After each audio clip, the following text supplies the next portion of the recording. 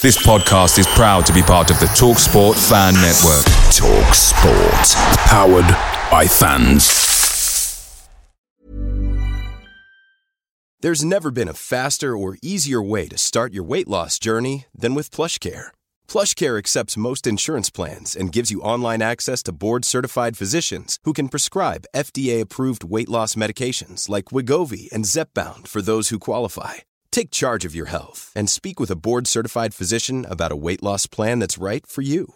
Get started today at plushcare.com/weight loss. That's plushcare.com/weight loss. plushcare.com/weight loss. Get up to 30% off wedding jewelry at BlueNile.com and remember the joy of your wedding day forever. Blue Nile offers everything from diamond and lab-grown diamond wedding bands to classic pearls, earrings you can design yourself, even gorgeous sapphire pieces for your something blue. Whatever you choose, Blue Nile's pieces are all graded for excellence, for a lasting memento as brilliant as the love that inspired it. Right now, get up to 30% off at BlueNile.com. BlueNile.com.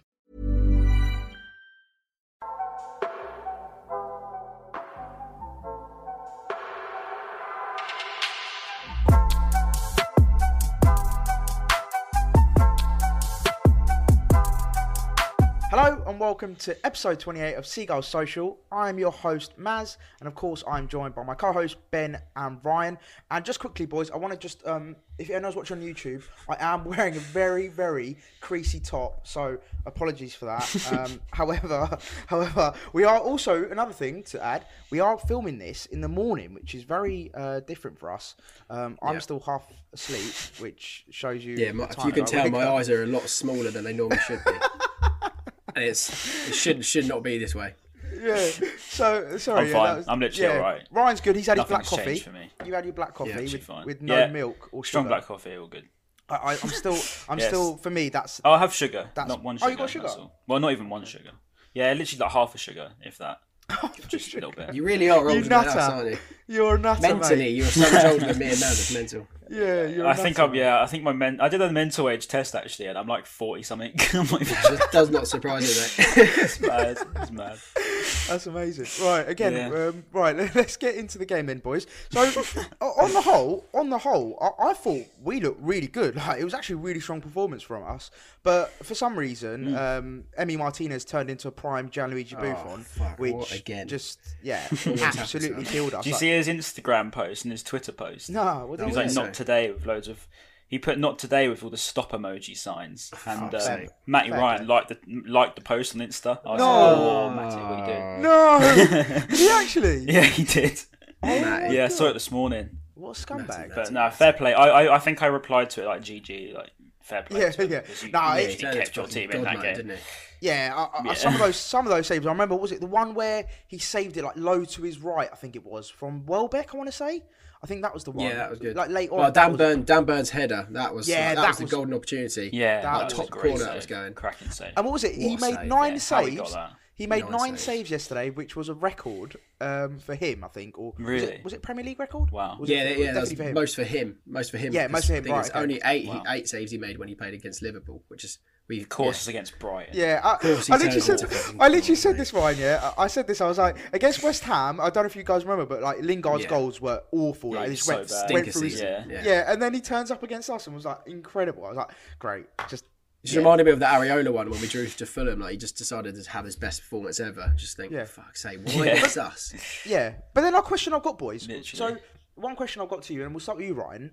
Do you think then? So of course, look, Emi Martinez pulled off some amazing saves. Like, there's no getting away from that. It was a really, really good performance from him. But do you think it was also a factor of like poor finishing, or do you think it was just incredible goalkeeping?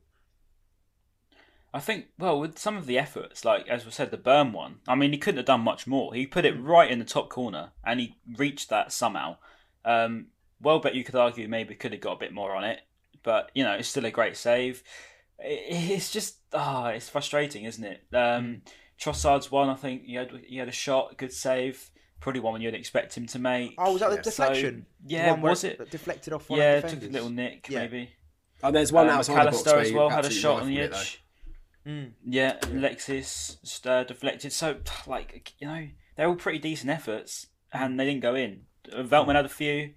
Yeah. I think out of the 26 attempts that we had, like 26 is fucking mental. That's just back to our old ways, isn't it? Yeah. I think that's probably more than we faced against United, had against United. But like out of those 26, I think we had 2 golden opportunities. One was the Alexis header that went over the bar like really early on. Yeah. And the other golden opportunity was Dan Burn. I think, yeah, you're probably right, Maz. I think, well, your question was the finishing poor.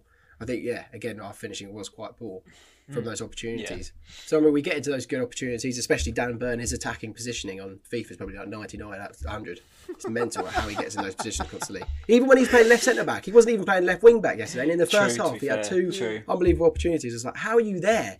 But True. But, I slated him last week. Him and all the defence had a really solid game. And I think Villa only had like 1 opportunity on goal, and they were so organised and so solid. And that's another clean sheet. This is the thing, though. Like we actually genuinely played really well. Like, I'm not faulting any of the players. I don't think anyone played poorly. Like we actually played really well, and we dominated. For me, pretty much the whole 90 minutes. I don't really remember, apart from that one time in the second half when Jack Grealish was nearly through on goal and like basically could have scored essentially. Like, I think it was around the 75th, 80th minute. But apart from that, I genuinely think we done really well, and we dominated the whole game. And XG again, we were XG champions. 2.59 to this Aston Villa's 0.13. 0.13. It's just like, how is that even possible? Like, that is a shambles. I don't even know. We're gonna. You never sing that. XG champions. You'll never sing that. We're gonna win that. Turn that into a chant. Yeah, we're gonna win that. I was gonna say though, Joel Veltman. What a player! Man. Give him a knighthood. So give him the key to the city. What a bloke! he just absolutely dominated Grealish yesterday completely. He had him in his pocket the whole game. And what was good is he was really winding him up as well. Yeah. I don't know if you saw in that first half. He was just trying to get to him, and it was working because Grealish got booked early on. Yeah. And then I don't know if you guys saw at half time, Grealish complaining to the referees for a solid minute. Standard. And he was literally stood on half time. As soon as the whistle went, all of the players were gone. And Grealish just stood with the 3 officials, and he was literally just arguing with them, like full on. And I was just like, mate, just stop complaining. It's not our fault that you spend 80 minutes on the floor, absolutely diving cheap. Seriously, I hate that guy so much. Yeah, he complains. He complains badly enough as it is. However, when things aren't going right for him, you notice that goes up. So he's already bad as it is. But then as soon as things don't go his way, and a good sort of obviously Veltman had him in his back pocket the whole game. But I've got a question for both of you. So Ben, we'll start with you. Do you think obviously Grealish was massively frustrated and basically he kept him out the game? The whole game Veltman really got him, and so did Kofau. I don't know if you remember the West Ham when West Ham played Villa, had him back pocket and he got really frustrated again. Do you think now that people are working out, I know he's not one of our players, but do you think Jack Grealish is now being found out in the sense that people now are learning to deal with him because he was like an unknown factor in a way after last season? Do you think now people are starting to work him out?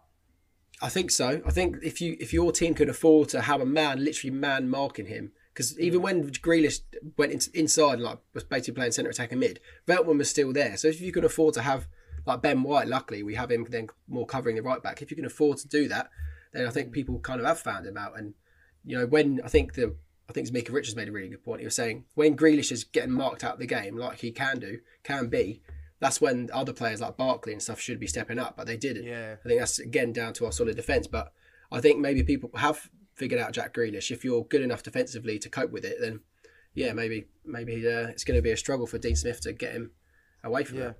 And Ryan?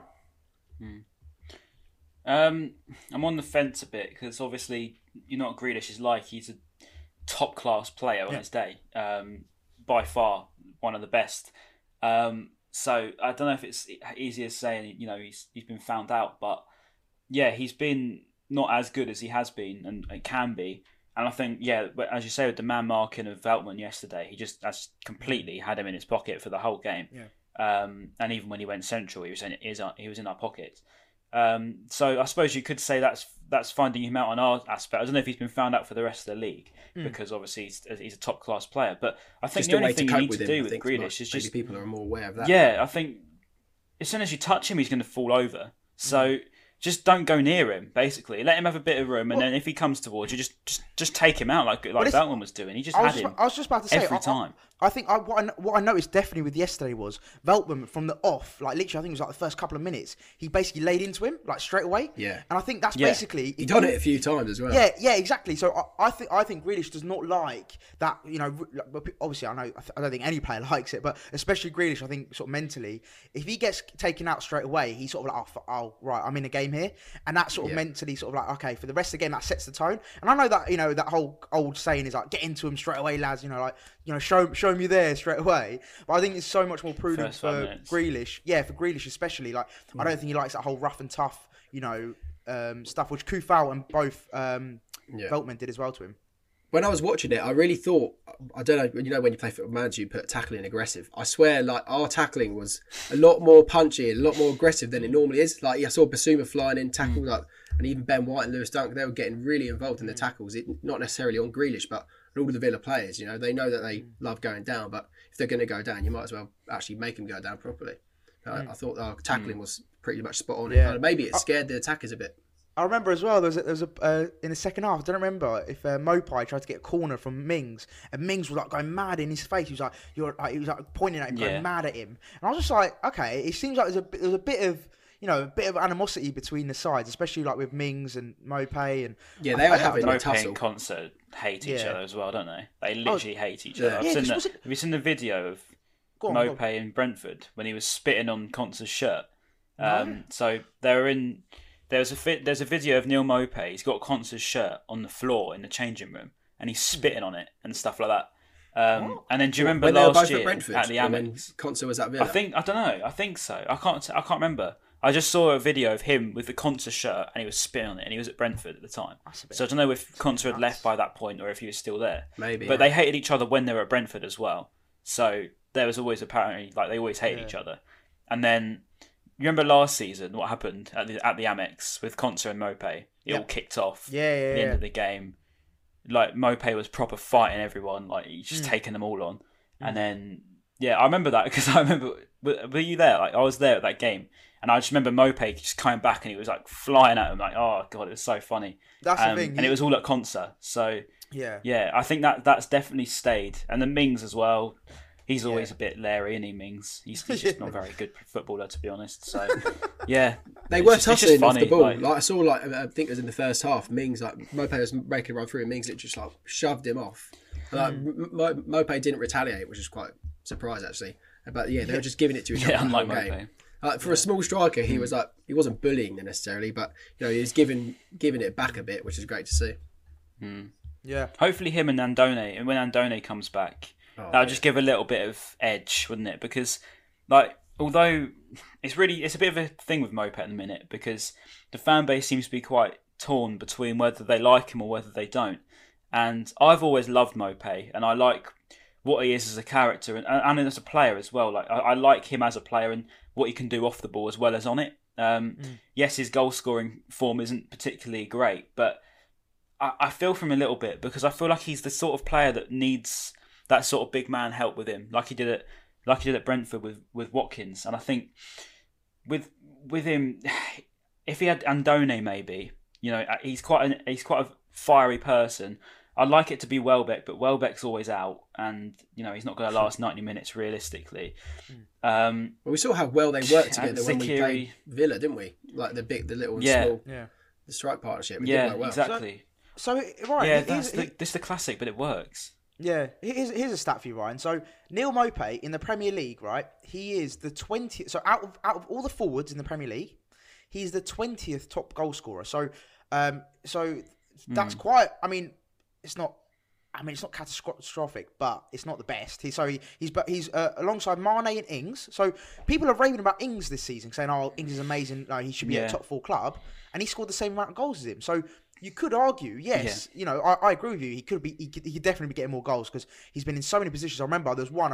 My only note I wrote down from yesterday, right, was this one note, and it was about Mopai when he had. And I'll get you the note. On the second half, wasn't it? 61st minute, where he should have laid it off to Lallana, but instead he shot, and they blocked it. And I was literally screaming at the TV. I was like, just lay it off. Yeah. And I just feel like certain times he has got that, he could be scoring so many goals. And I agree with you, Ryan, in the sense that he could be so much higher in the scoring rankings. But there's certain times where he'll either, not pass it when he needs to. So, getting an assist, and he'll just try and shoot, and I'll get blocked or it'll go wayward. And I just think his decision making sometimes is what lets him down. But I think with him, he's got it in him. I think with him, like, you'll miss him when he's gone. I think the sort of thing, because I see a lot of people saying, bring on, leave Welbeck starting and Maupay bench. But I don't think Welbeck will give you the same that Maupay does on and off the ball. Yeah. His movement and his ability to hold the ball up, and as we saw, give the defenders a hard time, whether it be verbally or physically. He's always going to be, giving them a bit of a rough time, and that's what you want. And I don't know whether Welbeck would do that. I think Welbeck's potentially your better option in a 1-on-1, but I don't know. It's a tough one, because then I saw I put a tweet on yesterday saying that I feel like Maupay needs a partner, and then they said, yeah, but who'd you drop? Because it's not like Trossard's been playing poorly. In fact, he's been very, very good, and he was probably him or Veltman was my man of the match yesterday. So you can't drop Leo, and then McAllister's been pretty good. Either, really. It's just no. So that's the thing. Who'd you drop? Who'd you put in there? And as I say with Maupay, I think you would miss him if he's not there. He's that sort of person that you would miss him. And as you say, he scored 7 goals in the Premier League, and I think the reason why we're noticing, only 7 goals in the Premier League, if you like, is because we don't have other goal scorers. We only have him. But that takes me on to my our point, next top goal scorer is Dunk. In my frustration watching the game yesterday, I wrote down in my notes, I was like, we're a team full of playmakers and centre-backs. I'll explain that a bit more. We've got one striker in Maupay, and then we've got about 4 playmakers around him. Well, even yesterday we had Trossard, Alexis, Gross, and Lallana, because obviously Zata came off. So we had 4 centre attacker mids basically, and then 1 striker. Like you're saying, maybe we do need to drop one of those centre attacker mids or attacking playmakers and have an extra striker there who can finish, because just having all those centre backs and centre attacking midfielders just dotted around the starting 11, that's why we're not finishing our chances. I personally think we create those, but we don't score. Yeah, I personally think I agree with you, Ben, that definitely we need that partnership up front. So I think Welbeck and Maupay, I would love to see that partnership, because Welbeck can do all the running and the getting into those great positions, and he can just lay it off to Maupay, and hopefully Maupay can then do his finish it off. So I remember, what game was it? I can't remember exactly which game it was, but I remember them when they played together. They actually looked really good in the first 20 minutes of them being together. I think it might. Yeah, it was Veltman. It was Villa. Yeah, it was Villa. Yes, yeah, in the reverse fixture. That's the one. Yeah, and I personally thought they looked really good as a combination. Yeah. And, we ended up winning that game, and Welbeck scored as well. So I just think Maupay, personally, for me, I think he works much better with someone alongside him. I don't think in that sole striker role. For me personally, he doesn't do it, in the sense that I feel like he feels quite isolated, and he needs that sort of, remember against Arsenal as well, where he made that little 1-2 and he ended up scoring. And I just feel like when he has those combinations to work off, I just feel like he's such a much better player. And I don't know what you guys think on that, but yeah. Yeah, that's basically what I've been saying this whole time. But I think with I was going to say something just then, it's gone out of my head. Too many coffees. God, it's literally just slipped my brain completely. This is the morning podcast for you. That's mad. I was literally just about to say something. Mate, I was just about to say something. It's just gone. Completely gone. Something my dad said about... oh, my God. Oh, yeah. That was it. So when Maupay seems to when he gets the ball, he said every time he's getting the ball in the box, he had his back to goal. And that's not what you want from your centre forward. You want them to be facing the goal to get a shot off as soon as they can. And it was what I've said so many times, what Ancelotti was doing to Calvert-Lewin, where he said, he's going to try and turn him into that one-touch finisher, which we've seen this season. And he said that's exactly the same way that he trained Inzaghi, and to finish with the first touch. Don't try and take too many touches, or just don't even think. If you have an instinct, shoot. That's what you need to have. You need to have that striker's instinct. I don't think Maupay has that striker's instinct at the moment. He has the complete opposite. He takes 5 touches. He has to take 5 touches in the box before he actually finally gets a shot away, which is the complete opposite to what Dominic Calvert-Lewin is doing. Yeah. Yeah, exactly that.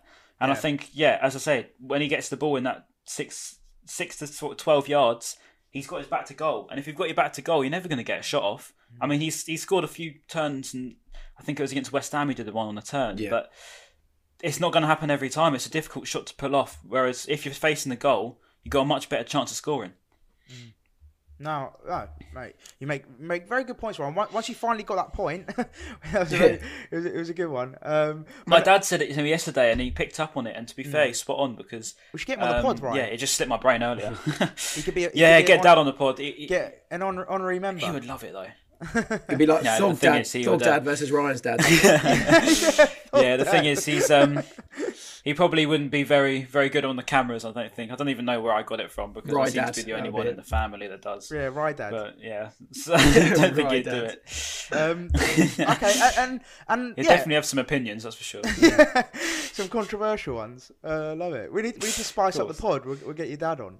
Yeah, we do. Yeah, let's get him off. We actually are going to do a fan section. Actually, coming up, we are going to do a fan section at some point. So yeah, whoever's listening, whoever's on YouTube, if you want to get involved, just DM us on Instagram, and then we'll hopefully try and get that done in the probably like during international break, maybe one of those sort of spots. We'll try and get and also give us some ideas of what we can do, because maybe getting people on the pod loads of people on the pod might be difficult. So. Try and think of some ideas. Just do like some. I reckon we do some like personal ideas. Yeah, we'll see. Yeah, as well. My dad's been a fan since the '70s, by the way, so he's probably got a few stories to tell. I love that. That's what we need to get. We need to get some stories on as well. So hopefully, I want to get us. I want to get some ex-pros on as well. Hopefully, we'll try and get some good stories from them. That would be good as well. Yeah. But yeah. Anyway, back to the game. Just to summarise, I think because we've pretty much covered off the main talking points, really, apart all the saves that Martinez made. But just to summarise, I thought it was a really strong performance. Obviously, just the goal was lacking that we needed just to get through there. But on the whole, I was really impressed, and I thought the boys done well. And to summarise, 6 unbeaten now, the best in the Premier. That we've not done it for 38 years in a top flight. So that's class. We can't complain, can we? Like at the moment where we sat, how we're doing, and where are we now? We're still 17th in the league, or have we gone up or two? Yeah, I mean, my mate who's a Man United fan, he's got a massive agenda against us anyway, and he messaged me and he just said, I've got a lot of respect for Brighton at the minute. He said, he said, you play such nice football, just very, very unlucky. 6 unbeaten, as we just said. I mean, we can't complain at the moment. And I actually was speaking to one of my mates yesterday, and he said, to be fair, a 0-0 against Villa maybe isn't as bad because, you look at the 1-0 against Burnley, we really didn't deserve that draw at all. Yeah. So maybe it sort of levels itself out at that point. But, that's one thing to maybe take from that. I think what I took from Martinez's post-match interview, he was being like, we came here to win, and we came here to look and get 3 points that would push us further towards the Europa League spots. They just climbed Spurs by drawing with us. So, let's not forget that we beat a decent team. Last year, we know how bad they were, and they fluked of Hawkeye, and that's the only reason they stayed up. But the only reason, but this year, they're doing well. So I think we should be kind of happy with the point. Especially where we are. We are 15th now, 11 on points with Burnley. Yeah, 3 off Palace. Yeah, Palace. That's why that's going to be such a massive game. Same games played as well. So we played just as many games then. However, around us, so Fulham have got 2 games in hand on us. Newcastle, Burnley, and Wolves have all got a game in hand as well. So we'll see how those all pan out. But even if let's say we fall to 17th again, whatever it might be, after Burnley and Newcastle win, if they win. Then it won't be as rosy, so to speak. But still, we're doing well. We're still 6 unbeaten, and like we've said, we can't really complain. So, it's good times to be a Brighton Speaking about Palace, though, I'm feeling good, because they've still potentially got Zaha out, and I've seen that. Even if he is in the squad, the chances are he'll be on the bench. I mean, I don't know how true this is because obviously I'm not a Palace fan, so I don't really keep up to date. But apparently Zaha is most likely going to miss it. And I'm not going to try and jinx anything, but in 19 Premier League games, Palace have lost 17 without Zaha. And I think that dates back to 2016. Really? So that's a mental stat. That's mad stat. Yeah, so they've lost 17 of 19 without Burnley look like Barcelona against them as well. So that's crazy. Exactly. like They're the prime biggest Barca one man team in this league. Honestly, as well. like, they are 100%. the biggest one man team. Without Zaha, and just without Zaha, they are genuinely, for me, they'll get relegated. Facts. Like without him, they are in big trouble. You know, and was it Josh? You know, the Leeds fan that we had on. He said without Zaha, they would come dead last. He reckons dead last, not even they would. Relegation. Yeah, I think they would. Like, bottom of the table. But it's mad that stat you pulled out, Ryan. That is actually nuts. Like to heavily rely. Top of my head, didn't even know. Like to rely on a player that much. I think just shows, and basically just to clear this up, because I don't know if he listens to the podcast, but HLTCO, who's a big Palace fan, tweeted yesterday about how sort of like, he's very obviously upset at the result. They got basically outplayed off the park, and he tweeted something, and I quote tweeted it saying, you got a very average squad, and he didn't take that very well, and he wasn't too happy about that. But my sort of, just to clear that up, I wasn't like, having a personal attack on him. I was just saying that for me personally, that squad, and especially when you take out Zaha, which you just proved, Ryan, by that stat, when you take Zaha out of that squad, please tell me, apart from Eze, like with the exception of Eze, please one of you tell me who's actually good on that team. No, I can't. No, their keeper's Guaita, good. that's it. Yeah, their keeper. Guaita. Okay. What I will say about that tweet though, Maz, like, I think the fact that he was like blaming the Palace's kind of downfall and dip of form on the fact no fans were there. Now, that's like kind of laughable for me, because professional footballers, to get to the point of playing in the first team football, they were playing youth team football and without any like fans there. So they're used to playing football without fans. But maybe they're used to playing with, maybe they prefer playing with fans, but they are footballers that have got to that point by playing football without fans watching. So to blame it on the fact that there weren't any fans there, it's just. But not only that, it's the fact that it's a level playing field for everyone. So Brighton don't have any fans. Like every team in the league doesn't have any fans. It's like when people, like when Ty from Arsenal Fan TV goes, it was raining. Yeah, it was raining for both teams. Like it wasn't one half of the pitch that was dry. It's not. It's the same with like in the stadiums. You don't have half the stadium with crowd for one team and half none. There's none for everyone. So that's what I was a bit baffled about that. And he was like, "Oh yeah, you're trying to get likes on Twitter." I was like, "What are you talking about?" I was just simply the fact that no fans were there. That's the only effect that has is that teams can win away more. It doesn't affect the home players really too much. But look, just to clear that up, it wasn't a personal attack at all. It was just genuinely, I was just stating my opinion that I think without Zaha and Eze, I think it's a very painfully average squad, and I think that's the main. And for me as well, Roy Hodgson is done out here. He is finished. Like as a manager, he is done. He's I can't believe he's even still got a job. To be fair, he's so old like, school. His football. Oh my god, I'm so glad we don't. Imagine if we had Roy. See, this is the thing. Imagine if we had Roy. Yeah, mate, Ryan, we were talking about the whole, like, Potter out brigade, right? I would love to see this Potter out brigade to have Hodgson in for a season and then, count your stars. Yeah. Like, how lucky we are to have Graham Potter in charge, because you have all these managers, like, you look at Sam Allardyce, Alan Pardew's, Kerbishley's, all these, like, Brexit, old school dinosaur, managers that somehow get these jobs, I don't know how, and they just play anti-football. You look at Sam Allardyce, people are like, oh yeah, he's going to keep him up. They've been probably worse under Allardyce. I'm so baffled. I think we're very lucky to have a forward-thinking manager in Graham Potter, and I think people forget that quite quickly. Yeah, I'll wait until we've played them until I mention Palace. Yeah, we got to mention it. They've all turned on him anyway. That's the thing. Like, the fans are getting wound up by him, and that is as soon as the fans start turning on the manager because Zaha's not playing. Surely Palace fans know that they are so reliant on one man team. They can't be that. Yeah, they do. They do. To be fair, they do. I was actually looking at your replies, Ryan, because I know you tweeted, Ryan, about sort of how dependent they are on Zaha. And in all fairness to them, I saw a lot of replies from Palace fans going, "We know we're dependent on Zaha," and they quite happily admit that they are. That is the one thing about Palace fans compared to like the Leeds fans. They actually know when they're bad. Like they give me a fair amount of abuse and stick, and I don't really care, but. Like, at the end of the day, they're honest and they know that they aren't very good at football, and they know that their team is very poor, and they know that Roy Hodgson's a massive dinosaur. So I think that they're probably the realistic fan base. As much as we hate Palace, like I've got to respect at least they're not completely delusional. I mean, yeah, they have a small minority, and I speak to Webster from Copper quite often, and he on Twitter he's just an absolute clown. Harvey, if you do see this somehow, mate, you're a clown on Twitter. Like no one can even lie. But just for context, I speak he's to a him big off Palace air. fan, just for anyone who doesn't know who that guy is. Yeah, he just makes it's videos not yappy on, Harvey. He just This makes is the videos on Palace. Copper This 90. is a passive Harvey. No.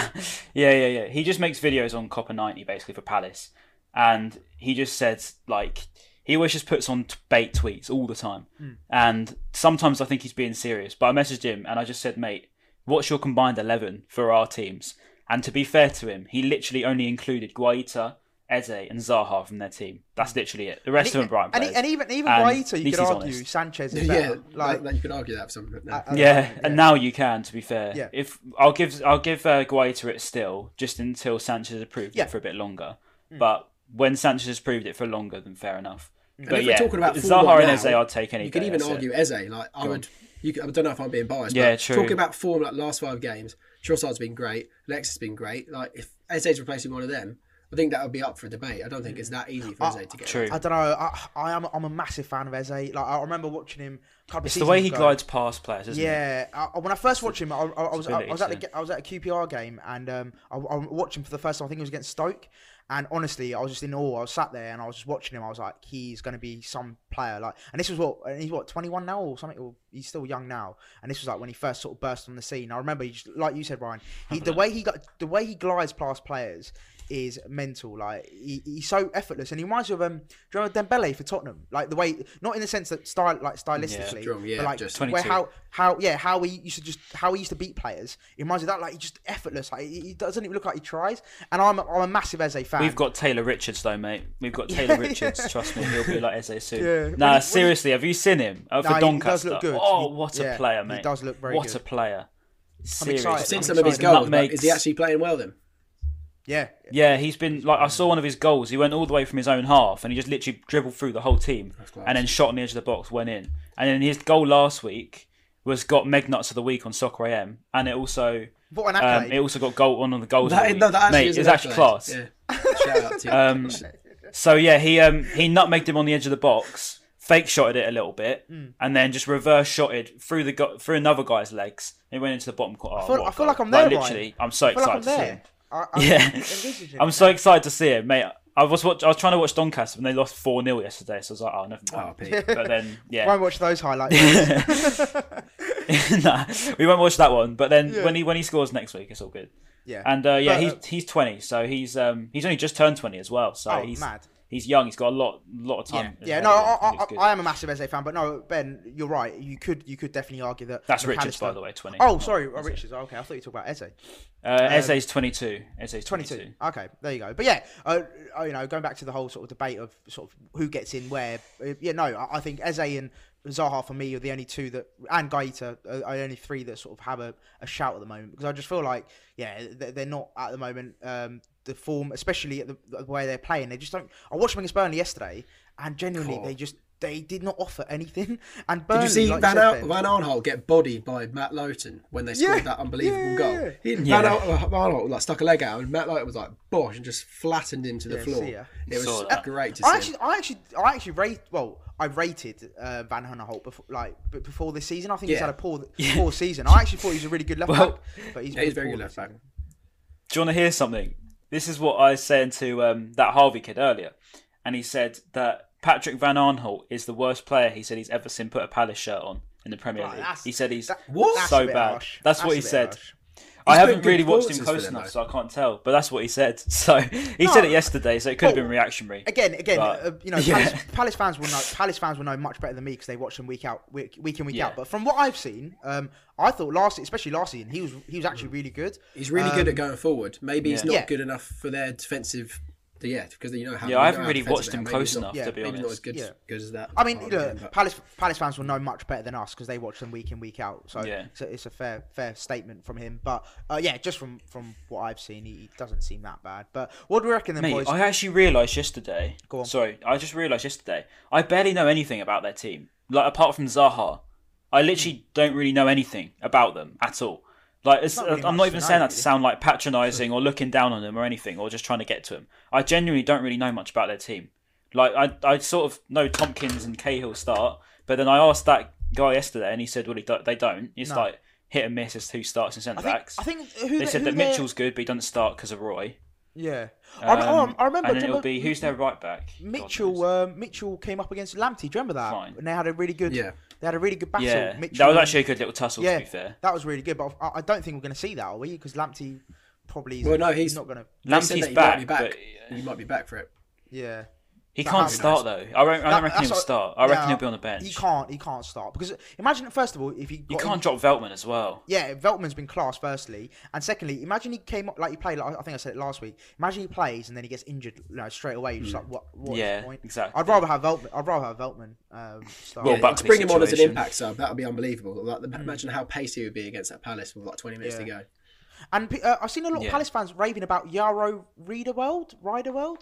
Yeah, that's so funny. Yeah, how has he got so decent for them? Because I remember he was so bad. He played against us last season at left back, and now he's there holding mid. And it's just like, how has that even happened? Like I remember, it was De Boer, apparently he was for their under 23s. It's Frankie De Boer that signed him when he came from Ajax, didn't he? Yeah, he came from Ajax. Yeah, and he said apparently he was one of the worst players in their under 23s.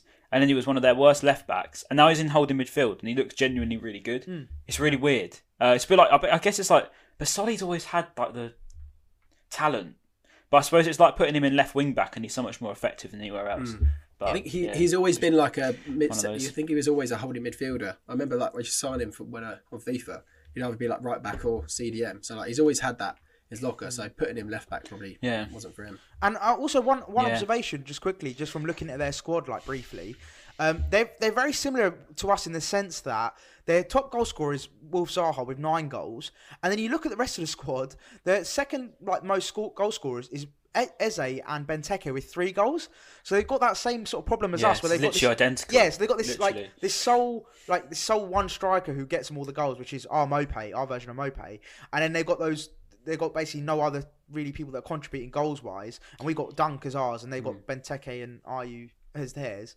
I mean, that's another proof, isn't it? If Zaha's got 9 and Mope's got 7, that's another people rate Zaha so highly, and if Mope's got 7 goals and people don't rate him that highly, it's another one to say, look, he's not that bad. Yeah, no, definitely. He's not that bad. Yeah, my only thing, just going back to Mope, I know we don't want to sort of go too much on him, but my only other thing as well is that assist wise, so he's only got 1 assist to his name, and you look at, I know this is a big comparison, the levels are completely different, but you look at the likes of Kane, you look at the likes of all these top strikers that are doing it, they actually provide assists as well as scoring goals. So that's one thing I would like to see Mope do, maybe just add a little bit more to his game. Is like for example yesterday when he could have laid it off, that would have been, if we'd scored from that, it would have been an assist to his name. So I just feel like sometimes that element of the side of his game as well could maybe improve. But I mean, just score goals for now, mate. If you're listening, just score goals. Forget about assists for now. Just put it in the onion bag, mate. That'd be great. I'm one quite more thing as well. Go on, Ben. No, you go. I was going to say, still on the back of the Villa game, I was just going to say, Steven Alzate, again, being put in another position in left wing back. I know he played there for Leicester, but again, another composed performance. Didn't do a thing wrong. He's just another position to add to his name. I think if you had a team of Steven Alzates of where he's played for us, he would nearly cover the whole pitch. Yeah. We wouldn't need many more players. He's just, it's just unbelievable as to how he can go to left wing back, right mid, left mid, attacking mid, centre mid. He can play anywhere, and he's still good. So yeah, he dealt with Grealish when he came over to him as well. Did very well. Took him out as well, which was great to see. I've got that photo. Posted it on Talk SEAGULLS. Just beautiful things. Got to give credit to Alzate for being able to do well against the Villa side, who, let's face it, have been very good this season. And we've got someone who's out of position completely, excelling again. So more talent. My only thing on Alzate is, right, what is actually his best position? I actually don't know. Well, no, not his best position. Sorry. I don't know. What's his what position does he? So one thing, if I could ask him, is what is your position? Where would you like to play? Because I don't know. I think his natural's meant to be attacking midfield, isn't it? Yeah. Right. Okay. But then he just play. I like him in wing backs. I think he does well there. But yeah, he just works anywhere, like I like him literally as the anywhere. deep line Centre mid, he did playmaker. well. I think he does quite well there. Yeah, as well. that was like good. Pascal does. That was good. But yeah, Yeah, that's he's just my good only everywhere, mate. He's good everywhere. That's my only sort of question mark. It's like, yeah, where do you want to play? Like, what's your natural position? Where do you enjoy playing most? Because it's like as fans we watch you, we don't know. Then it must be quite frustrating for him, maybe just the fact that he doesn't get to play where he wants to. But then it's testament to his I see character. it more as a positive, though. No, definitely. It's a testament to his character as to how good he actually is. Yeah, no, definitely. And the fact he's happy to play anywhere as well. Like, he's like, all right, Gaffer, I just want to play. So I will play anywhere you put me, because a lot of players would moan and be like, oh, no, like, this is bullshit. I want to play where I want to play and that kind of thing. So I think it's a testament to his character that he does want to just play anywhere and just wants to play football, which is... that's good. I'm sure the Colombia manager probably likes the fact that he can play in so many different positions. Like any kind of player, any team, like a national team, has a set number of players in the squad, and versatile players come at a premium. So the fact that you can have a player in that squad that can play so many different positions is so beneficial for him. No, for sure. Yeah, I'm a massive fan of him. Really am. Definitely. I think he's got a massive ceiling. I mean, as you say, versatility is so hard to come by. And if you've got a player that's got the skill set to do it, because it's not as easy as you'd think. It's not like, you can just put him anywhere and he'll perform. It's hard work. Every position is different. And Azate makes it look easy. And I think that's a very, very big thing, to be honest. It's probably not said enough. He's our very really own John O'Shea, isn't he? He's our very own utility man. Yeah. John O'Shea. He is. Do you remember Greg Halford? Do you remember Greg Halford? Yeah. We played him like up front, centre back, right back, left back, everywhere. Literally everywhere. Probably should have just gone in goal by the end of it, just for the band. But yeah, he's our new Greg Halford, but a little bit better than him as well. A little bit better, yeah. So yeah, with regards to the Palace game, then, boys, what are our predictions? Ben, we'll start with you. How do you see the game going? Okay. I think, going on the back of another decent performance. I think Trossard he's so consistent now, and yesterday he's one of our best players. He such quick feet. He's getting past players really easily, winning decent fouls in good positions. Shame he couldn't do much with them. But I think if he plays like that against Palace's defence, he could cause a few troubles. I'm confident that we'll play well. There's no denying that, but it's just whether we'll score. And it's going to be the same problem again, I think. So if we do manage to score, probably one goal, maybe two. But that is really pushing it. So I'd like to think it'll probably be, or I wouldn't like to think, I think it probably will be 1-0 to the Albion. 1-0 to the Albion. Ryan? Depends if we can take our chances, really, doesn't it? Because I don't have a doubt that we'll go and try and control the game, create lots of chances, run them around a lot, and then it'll just be a matter of, can we score? Maz is having a choking fit. It'll be a matter of, can we score when we get into that position? And I hope we can, because we've proved that we can do it against Leeds, against Liverpool. So we've proved we can do it. Yesterday was a bit of a shadow of what we have been like. But I feel like, if we take our chances, we dominate the game like we know we can. If Zaha's out as well, I'd like to think we can go beat them 2 or 3-0. But I won't get too excited, because that's what we can do. But I think more realistically, maybe a 1-0. Yeah, that's also a thing as well. Guaita's good. Made so many amazing saves. Let's go head saying 1-0, heart saying 3-0. Yeah, I'm with you there. Like that. Then that leaves me then. So I think, it's pretty much echoing what you both have said. But yeah, going into the game, I'm full of confidence just the way that we've been playing. Even last night, I thought we were by far the better team, and against a good Villa side as well. But yeah, my one fear is Guaita turning into Superman. I remember against Spurs, he was unbelievable. I don't even remember that game against Spurs. He was unbelievable. So if he pulls out one of those, then cheers, RIP us. But no, if we can play the way we know we can, I think. So I'm going to go with a 1-0 win. However, I think it will be another draw, because we are draw specialists this season, and we drew against them. If in you the want first to draw, come to us. Yeah, we drew Hove Albion. we drew against them with a McAllister last minute injury time equaliser, and then. I think it's going to be another draw. Yeah, so I'm going to go with a win, but I would not be surprised at all if we did get a draw. So yeah, if being more positive, we're on the back. We're in some decent form if you look at our results, and I don't know past Burnley's. I don't know past Palace's loss to Burnley. I'm assuming they're pretty out of form as well. So yeah, well, if you're looking at it on paper, don't really care it should be a guaranteed win, but that could be egg on my face, and Palace could turn up and they're players other than Zaha, if he's out, might have one unbelievable games. You just don't know. They might be, they might be really up for it. They might think, look, boys, we got the fans on our back here.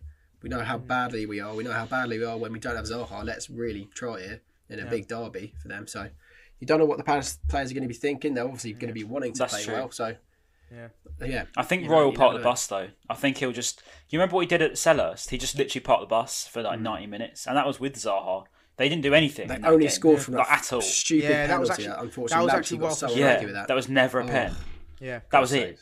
And they were actually dead. They literally just parked the bus for 80 minutes. Parked the bus, and even when we played them in the Amex game before that, the day after my birthday, it was literally they basically parked the bus for majority of the game. We had like 20 shots or something ridiculous, and then they scored one counter attack with Ayew, how you say his name, and then what was the one at the Selhurst before that? Oh yeah. We dominated them. 1-1 finish because Zaha scored in like the 70th minute. Yeah. So literally, it's just him carrying. Yeah. And in the season before that, we got a double over him. So yeah, basically, we've got the better hand of them nearly every time, but they've just been very lucky. So hopefully, our unluckiness comes to an end, and their luckiness can finally come to an end. Because it seems as though 3-0 loss to Burnley. Maybe their luck's over. Hopefully, fingers crossed. But yeah, it'll be a tough game because it's always like a cup final, isn't it? Yeah. So we'll see.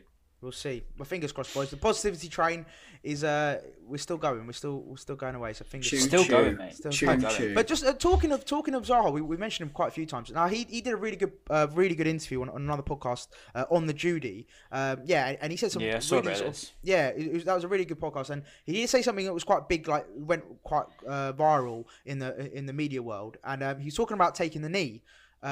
Just to briefly touch on that, just quickly, we just want to talk about that whole sort of scenario and sort of the effects on it, as on a social side of things. And he made a point of saying that it's sort of like it's lost its what's the word? It's lost its effect, meaning. So it's meaning. So you could definitely argue for and against that. I think I personally think some people might see it, but then at the same time people are talking about it, and that's the point of it, isn't it? It's to raise awareness. In my eyes, it's a reminder. Every single time they do it, the commentator says the players are taking the knee for Black Lives Matter, and it's a constant reminder. That's why I see it as beneficial. 100%. And that's a great thing. But then you could argue on the flip side, again to play devil's advocate, you could then say that it's one of those things. Is like, okay, it's great doing that, and it does raise awareness, all these great things. But then, what are the tangible actions that are being taken? So what are actually people doing about this? Like, I'm starting to think that now. I've got to be honest. Yeah. I'm starting to think: is it really working? I don't know. I don't know. I mean, I think with the Tuanzebe's comments recently, it's like it's not doing anything. If anything, it's probably aggravating it worse. If you know what I mean. So. I don't know. I don't know what the answer is. I think the answer to me would just be. Look, if you're going to be racist on social media in person, it's a life ban from the stadiums or on social media, whatever it is, right? So when we get back to great games, if there's the monkey chance or if there's a bad chance, instant life ban without even a doubt. If it's on social media and Tuanzebe's comments is horrible, it was just calling him black and all this horrible stuff. It's like, well, just ban him, ban him straight away. Don't think about it. Don't do the suspension. Don't do the stupid 6-month ban. Just ban them. Just take them off social media. It's their fault. They've tweeted it. They've commented it. Whatever they've done, whether it's a joke or not, it's not funny. So you're done. Yeah. That's as simple as that. And I don't know if taking these working anymore. Yeah. And that's the thing. There's loads of like we just said. There's loads of pros and cons. Like. It's raising awareness and keeping people talking about it, which is the whole point. But then on the flip side, it's like the tangible. We want to see sort of tangible actions from it. So there's definitely like two sides to it. And I think it's not for us to say, because it's not for us to say and decide on that. But we can obviously give our opinions on it. But one thing I do keep seeing on the whole. Let's talk about the social media thing now. Like going away from the taking the knee and the BLM thing. To people I see on social media, it's like, these footballers, if they don't like the abuse, why don't they just log off, turn off? Why don't they just deactivate? I'm like, What? Why should someone deactivate or cancel their blah blah blah, like get rid of their social because someone's being racist to them or they're abusing them? Like, why should they? Why should they be going off social media? That's like such a ridiculous thing to say. Yeah, someone suggested that footballers shouldn't have social media. It's like that's ridiculous. Just so far. Like, why shouldn't they? Why shouldn't they be able to have social media? Like, that's such a stupid thing to say. So that makes no sense. Yeah, that really did annoy me. And what was the other one as well? That quite literally made me laugh.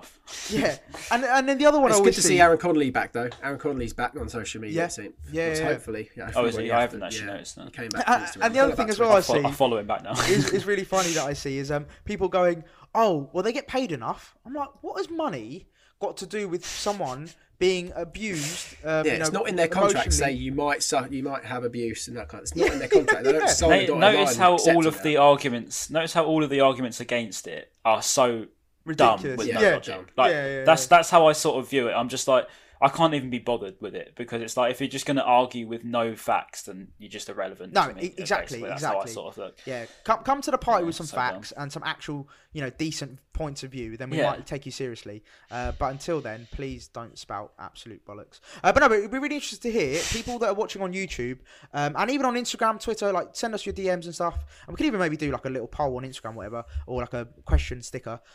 Just let us know your views. In the comments down below. Like, what do you think should be, steps taken on social media and all the other things that we've discussed. It'd be great to hear from you guys as well. So if you're watching on YouTube, stick it in the comment section and we can react. But apart from that, I think we've pretty much covered everything, haven't we, boys? I don't know if there's anything else someone wants to talk about. Gonna beat Palace. Go smash them. We've got a week. We've got a whole week. We've been so used to doing weekends and then midweek game, and it's just non-stop podcast. Jesus Christ! But we've finally. I mean, I'm not doing them, but I've finally got a week off. We've got a week off, boys, just to relax. We've got a week off editing as well, Ben. A week off editing. That's true. But I was just thinking, saying that, like, what else am I going to do? Like, anyone want to play pro clubs this week? We should make a pro clubs team, and we should do a Seagull social pro club. That'd be so cool. Jokes. Oh, I bet the banner on that. That'd be funny. But you won't be you won't be hearing from us probably until Tuesday? Wednesday. Wednesday. Wednesday. But no, Ben, you bring up a good point. Actually, that's actually one thing I was actually going to ask you. And we'll start with you, Ryan, just quickly. With regards to that, obviously we've been having a lot of games. So I think for as long as I can remember, we've had a game on a Saturday or Sunday, and then we've had one midweek, Tuesday or a Wednesday. 2 or 3 nearly every week. Yeah, and it's been going for quite a while. Like, do you think that's going to benefit? Well, obviously, don't get me wrong. Obviously, rest is going to, of course, benefit us. But like, do you think we're better when we just have consecutive games and keep that flow of games, or do you think it's good for us to have that week break and get that rest? I suppose. I'll tell you what. I got good insight from this. I spoke to Glenn Murray probably a year ago now at the Amex. Sorry, not the Amex. It was at the training ground. So his insight on this is obviously going to be second to none. Yeah. And he said that obviously, for obvious reasons, if you're winning, it's great. You want to keep playing. You want to keep playing. He said if you're not, it's not. You don't want to play anymore. You want to just have that break. You want to have the week off.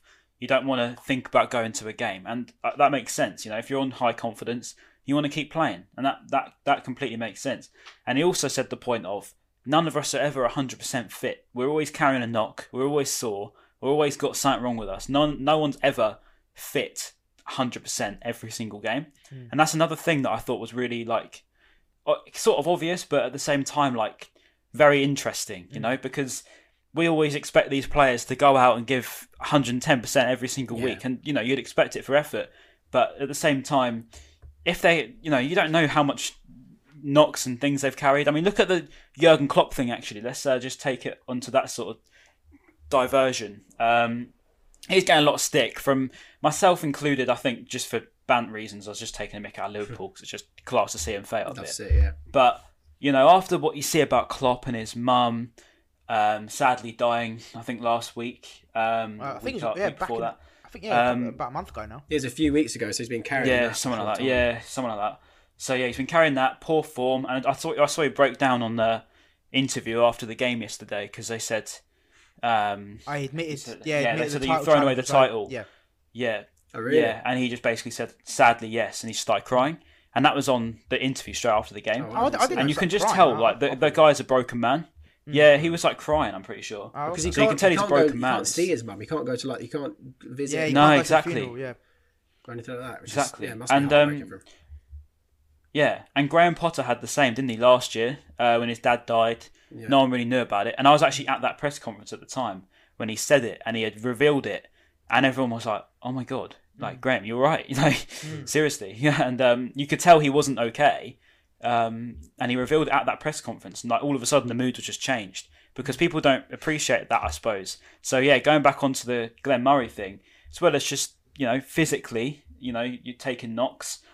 You don't know what these players are going through. Jesse Lingard, another one with his looking after his family. So yeah, I've gone off on a bit of a deeper version of this, but I thought I'd bring the insight of the press conferences experience I used to go on. So yeah, it was very interesting to say the least. Yeah. I mean, you put up two good points. We always think about the physical aspect. It's like, they're playing 2 games a week, blah blah blah. Physically, they're going to be struggling. But then, yeah, you're right. We don't think about the mental aspect of it as well. Like they have to sort of get themselves up for 2 games a week. So mentally, they're going to have to raise their game, etc. But then they could have having financial problems. They could be having home problems. They could be having relationship problems. Like they could literally anything could be going on in their lives, whether it be positive or negative. That would have financial problems, but I reckon the rest of it, right? Mate, no, you never know. They might have invested in AMC by accident. Yeah. They might have invested into the wrong stock. Yeah, stocks and shares. But no. People. For example, there's loads of examples. Cottrell, Corker, they all had gambling problems that you didn't know about. True, they run themselves Paul into Merson. Paul Merson. Like there's been Anyway, we digress. But there's basically they all have their own problems, whether it be small, large, whatever it might be. So they're gonna have mentally and physically they're struggle. So no, I think the physical one's the one that I was trying to get to. The fact that no one's ever 100% fit. You think about it. You imagine how many knocks you take in a game, especially yesterday, Grealish. The amount of knocks he took from Veltman. He's going to be sore today. He's going to be very sore. Yeah. He's going to have a lot of ice packs on. He's going to be thinking, he's probably got a lot of bruise up his leg because Veltman was all over him. But that's what we like to see. That's what it's all about. No, but, definitely. I suppose it's just one thing we don't really consider. Yeah. Going back to the original question. I was about to say it, Ben. Yeah, go on. I definitely think that... original question. It makes sense. Like, when we have the international break, we're wishing for an international break because we kind of come out of form. And then you're like, right, it's time to reset. It's like hitting the reset button, you go again. So I would 100% rather be playing Palace on Wednesday, for example, rather than another 5 days or whatever it is. I think it really does play effect. They're going to have a week off or maybe a couple more days than that. And they'll be thinking, right, let's really work on the team here during this week off. I don't think any of the teams have had a week off for a while. I know Villa did, which was quite weird. But I think, it might be beneficial for Palace and it might be negative for us because we want to keep on that hot streak that we've been on. Confidence. High on confidence. And it might dip. Yeah, I think you hit the nail on the head, Ben. That's the same sort of answer for me is the fact that they're going to have an extra week. Well, they're going to have a week to recover and obviously give Zaha more time to get fit. So that's not good for us. And also as well, I think because they're Hopefully playing... he's still out, please. Yeah, fingers crossed. But they're playing badly, so they're going to appreciate the week's rest, whereas we're playing quite well. So we're going to want to carry on that momentum. So I think, you've hit the nail on the head for me, Ben. I think that's exactly the same answer for me. It's like, I'd rather play Wednesday or whatever it might be to get them whilst they're down or get them whilst they're quite vulnerable. And I was going to give them an extra time to work on things, assess basically where they're going wrong and get Zaha back. So I mean, I think it definitely benefits them more than it does us. But we'll see. You never know. We could, it still could do wonders for us. Fingers crossed. It might mean that they're just dwelling on the negatives for even longer. You never know. It might just mean that they can't. Because I know some. Going back on what I kind of said about some players, some teams that are playing poorly want a break.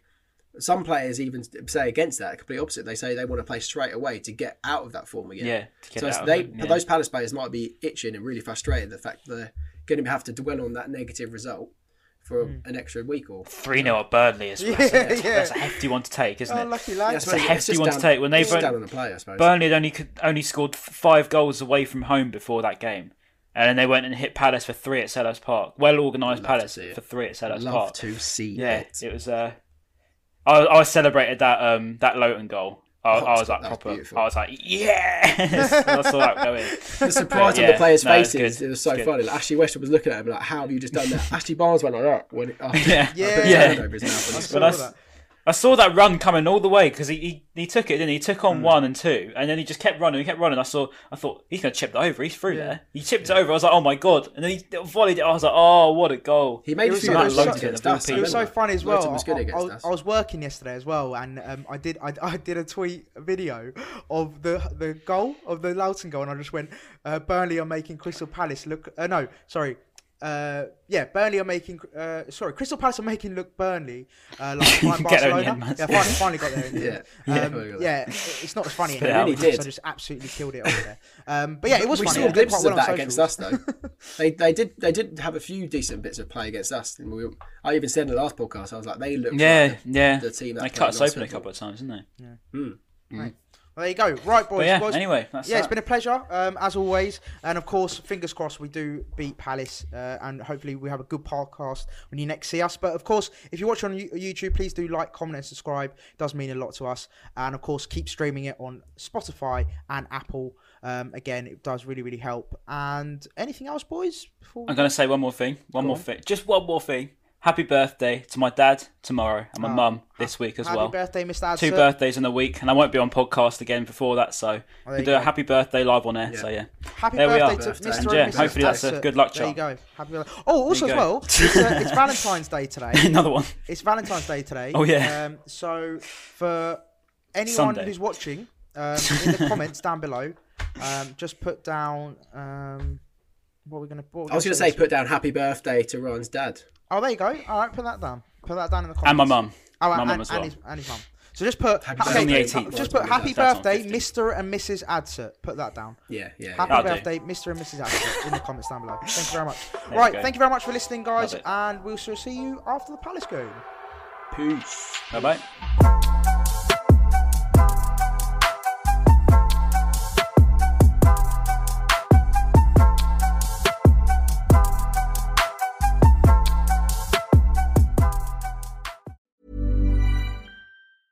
Ever catch yourself eating the same flavorless dinner 3 days in a row?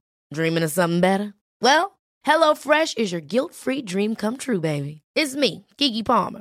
Let's wake up those taste buds with hot, juicy pecan-crusted chicken or garlic butter shrimp scampi. Hello Fresh. Stop dreaming of all the delicious possibilities and dig in at HelloFresh.com. Let's get this dinner party started.